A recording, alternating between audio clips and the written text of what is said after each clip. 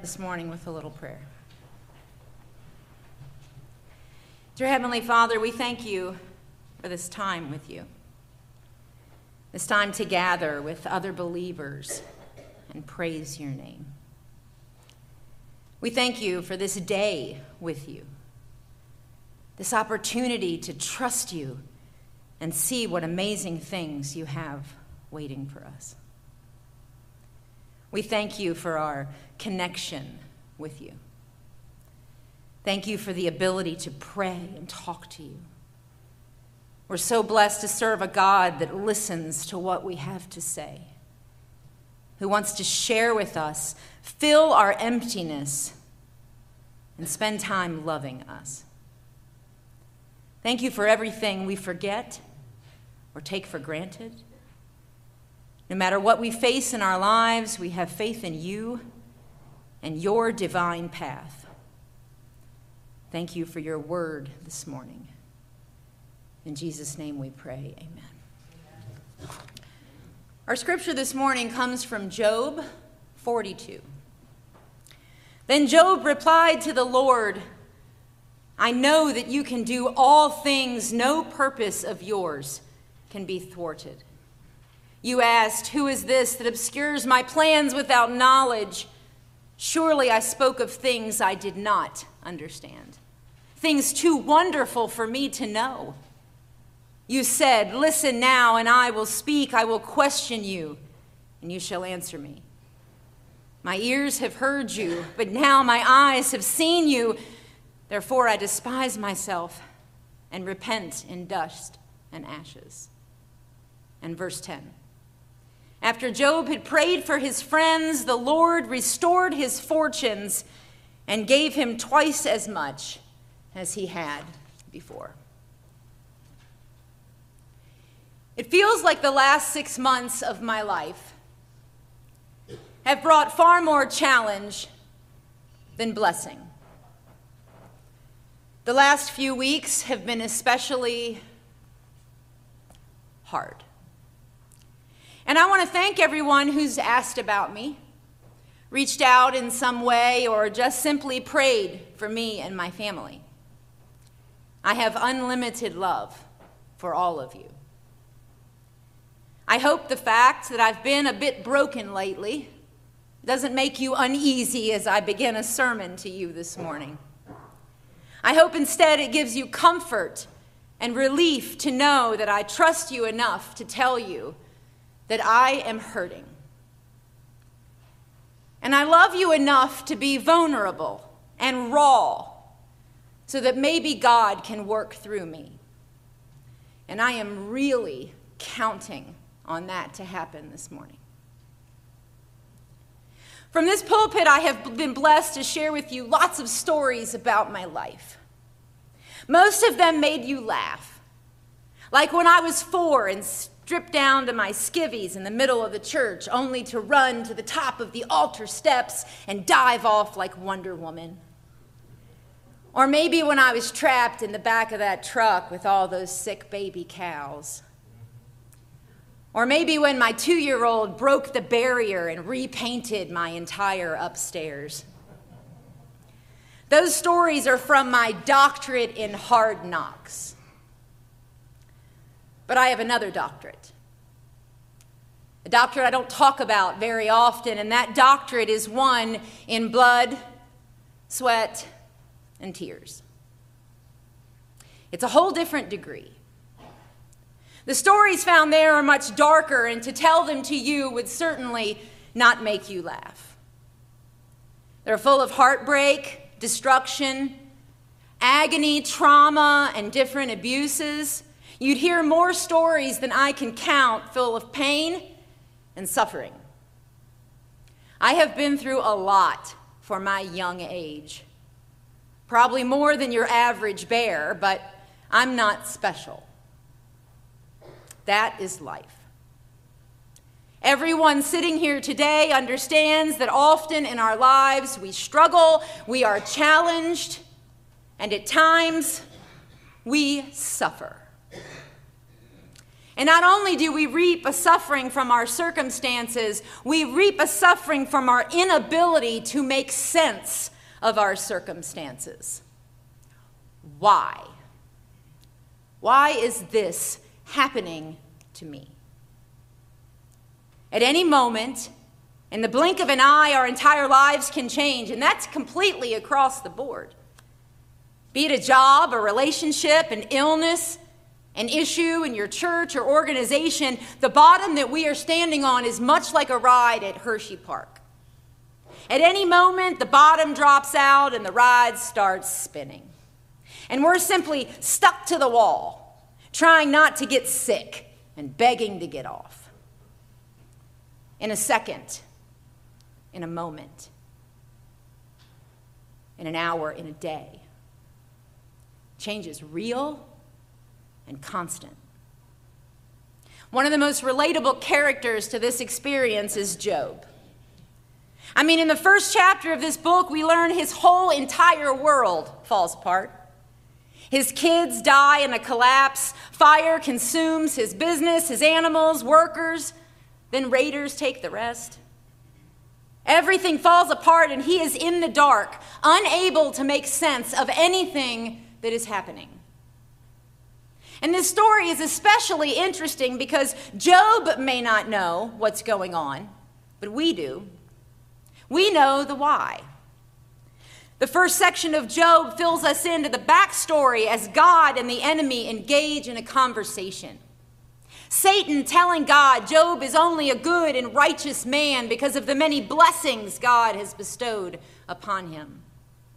The enemy questions Job's motivation. But God trusts Job. He trusts that Job trusts him. God knows Job's heart, and he allows everything to be taken from him. And the enemy, he went to work, taking it all. And there is Job, left with literally nothing, writhing in pain. He is suffering. Oh, how he must have suffered. His mind is reeling. His heart is shredded into pieces. The scripture says he tore his robe and shaved his head and fell to the ground in worship and said, "Naked I came from my mother's womb, and naked I will depart. The Lord gave, and the Lord has taken away. May the name of the Lord be praised." He's lost it all. And he doesn't have just faith in God. He praises God. In fact, Scripture says he did not sin or blame God. That's a tall order when the enemy is ripping you to shreds. Think about your losses, your defeats, the things that didn't go your way, the illnesses that you have. How often did you throw up a hallelujah? It's a tall order. As we continue reading in chapter 2, the enemy presents another test, covering Job in sores from the soles of his feet to the crown of his head. He's tested then by his wife, who encourages him to curse God. And Job says, no, not going to happen. In fact, his words are, should we accept good from God and not trouble? First, he praises God when he's lost it all. And now he's saying, well, shouldn't we just be happy with what we get? And it's really important to remember here that Job just wasn't sad or a little frustrated or in a little bit of pain. We know from the scripture Job is in immense end my life from this suffering kind of pain, inside and out. As we continue to read, we see his friends show up, and they burst into tears when they see him. They don't recognize him. They lay on the ground with him for 7 days and 7 nights, and no one speaks a word because they saw how great his suffering was. Just listen to a few of the verses. It's a long chapter. I chose some of the most powerful. This is Job speaking. May the day of my birth perish, and the night that said a boy is conceived. That day may it turn to darkness. May God above not care about it. May no light shine on it. May gloom and utter darkness claim it once more. May a cloud settle over it. May blackness overwhelm it. May the night be barren. May no shout of joy be heard in it. Why is life given to a man whose way is hidden, whom God has hedged in? For sighing has become my daily food. My groans pour out like water. What I feared has come upon me. What I dreaded has happened to me. I have no peace, no quietness. I have no rest, but only turmoil. And as I read that passage over and over this week, I could not believe how relatable it felt. For sighing has become my daily food. My groans pour out like water. What I feared has come upon me. What I dreaded has happened to me. I have no peace. I have no quietness. I have no rest, but only turmoil. And maybe you too have faced this kind of pain. You know, Pastor Allie hit a home run last week with her sermon. I'm all about loving the broken, especially our brothers and sisters who are incarcerated in prison. I have many friends in that system, so I am very passionate about that too. And this passage mixed with her sermon really jarred me. Because people go to prison for crime every day, but all of us out here on the outside, we are not exempt from prison. We don't get passes for good behavior. Pain, agony, loss, suffering is prison. It's its own cage that we're locked in and bound to. Our freedom to move about the world doesn't negate the prison of our thoughts and our feelings that we can be trapped in. Prisons of anguish and sorrow and grief, prisons of illness and fear and doubt. You can choose your cell. And these prisons we find ourselves in, we search and search for the key. Like Job, we talk with our friends and counsel. We search for the answers in others. Job did. His friends came and they talked and discussed and debated. They challenged him. They blamed him. They searched and scraped at making sense of everything. But you know what they came up with? Nothing. They came up with nothing. It's like that for us, sitting in our cell, talking to people on the outside, waiting for them to hand us a key. Left disappointed, empty-handed, and maybe sometimes even feeling worse. Because we humans can never fully understand our own life or the lives of others, and we certainly can't understand the design, the wonder, and the wisdom of God. The only answer that Job gets that's worth anything comes from God. We learn in Job's story the simple truth that the only real answer to the problem of suffering is to accept there is just so much we're never going to wrap our heads around. We're not always going to get the answer. We don't always get the why. But in hard times, God is saying to us, rely on me. Fully and completely stand in faith. Trust my wisdom and my power to see you through it. Because God will and God does. We see that in Job, as I read this morning in our scripture. God restored Job. Doubled what he had because God restores. Besides the things I've already mentioned, the book of Job, this roller coaster of suffering and blessing, you should read it. There are two things that hit me of value beyond what we normally highlight in this story. Two things that in just this last week have resonated with me and gave me glimpses of peace.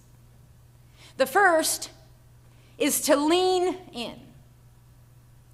Job was suffering, so Job suffered. He leaned in. God, this hurts and it hurts bad. So bad I cursed the day I was born. This is torture, Lord, just let me die. Chapter 3 is agonizing to read. I know people. I know personally. It's dark. But he leaned in. He used prayer and communication with God to express his burden. He cried out. He was transparent. So you know what? You scream if you need to. Cry when the tears come. Lean into God so he can lean into you in prayer.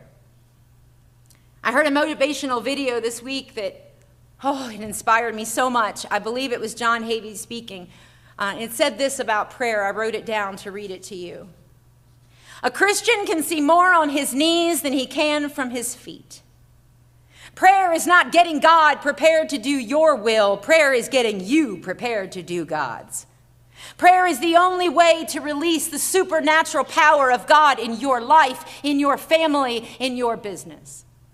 To show you great and mighty things that you know not. Prayer is the key that unlocks the gates of heaven and closes the gates of hell. Prayer has the power to cure sickness and disease. Prayer can shatter the shackles of misery and habit that are tormenting your life. Prayer does not need proof. Prayer needs practice. Some say God and heaven are far removed and far away, but God is as close as your next prayer. If your marriage is under attack, pray. If your children are being tormented by the prince of darkness, pray. If your business is failing, your church is falling apart, pray. If you're fighting a deadly disease, pray. If you're lost and without God, pray. If your life is empty, if it's meaningless, and if it seems hopeless, pray, pray, pray. Because God answers prayer. God expects you every day of the week to lean in. This why. This is the why that really matters. Why pray? Because God will answer your prayer. As powerful as God is, God cannot answer prayer until you pray it.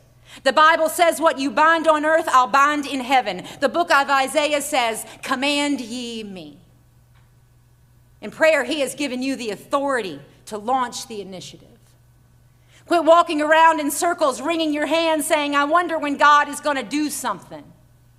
God in heaven is looking down at you and saying, I have given you the authority of my name. I have given you the power of my word. I have given you the sanctity of my blood. When are you going to use that power? The power I have given you to blast the enemy off the ground and announce that Jesus Christ is Lord. Amen. The initiative starts with you. You're talking to the creator of heaven and earth. He holds the cattle on 1,000 hills. He uses gold for asphalt on the streets of heaven. He moves mountains. He divides seas. He'll give you wells you didn't dig, vineyards you didn't plant, houses you didn't build. He will make you the head and not the tail, because nothing is impossible to God. So when you suffer, lean into prayer. Lean in to God.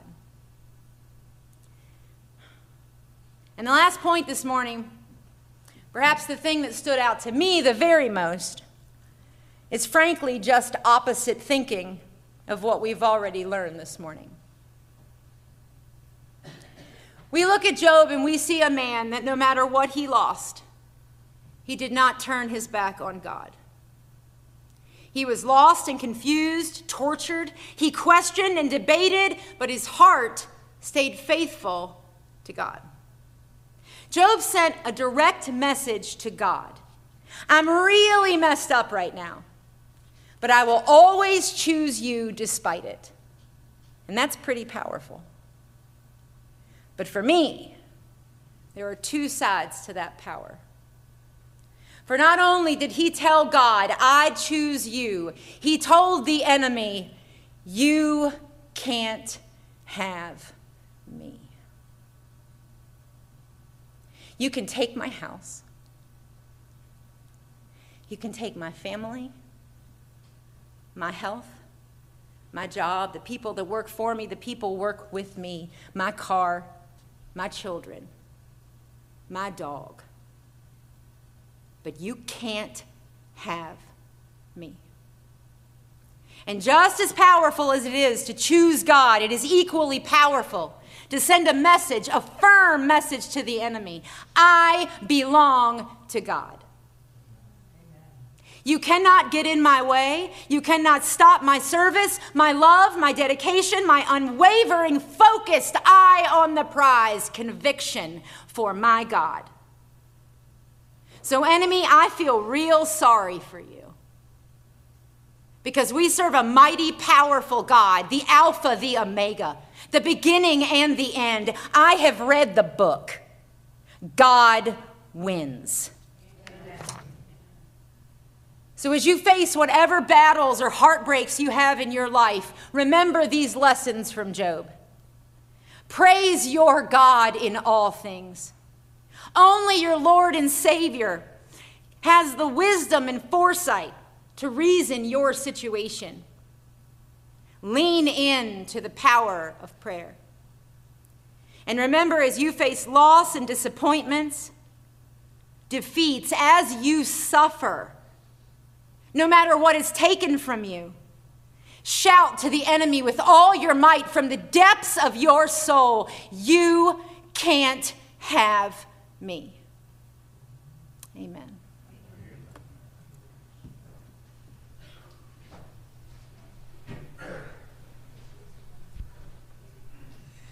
I just feel upon my heart right now that before we sing our final song, I want each of us, as Pastor Gretchen has said, prayer is so important.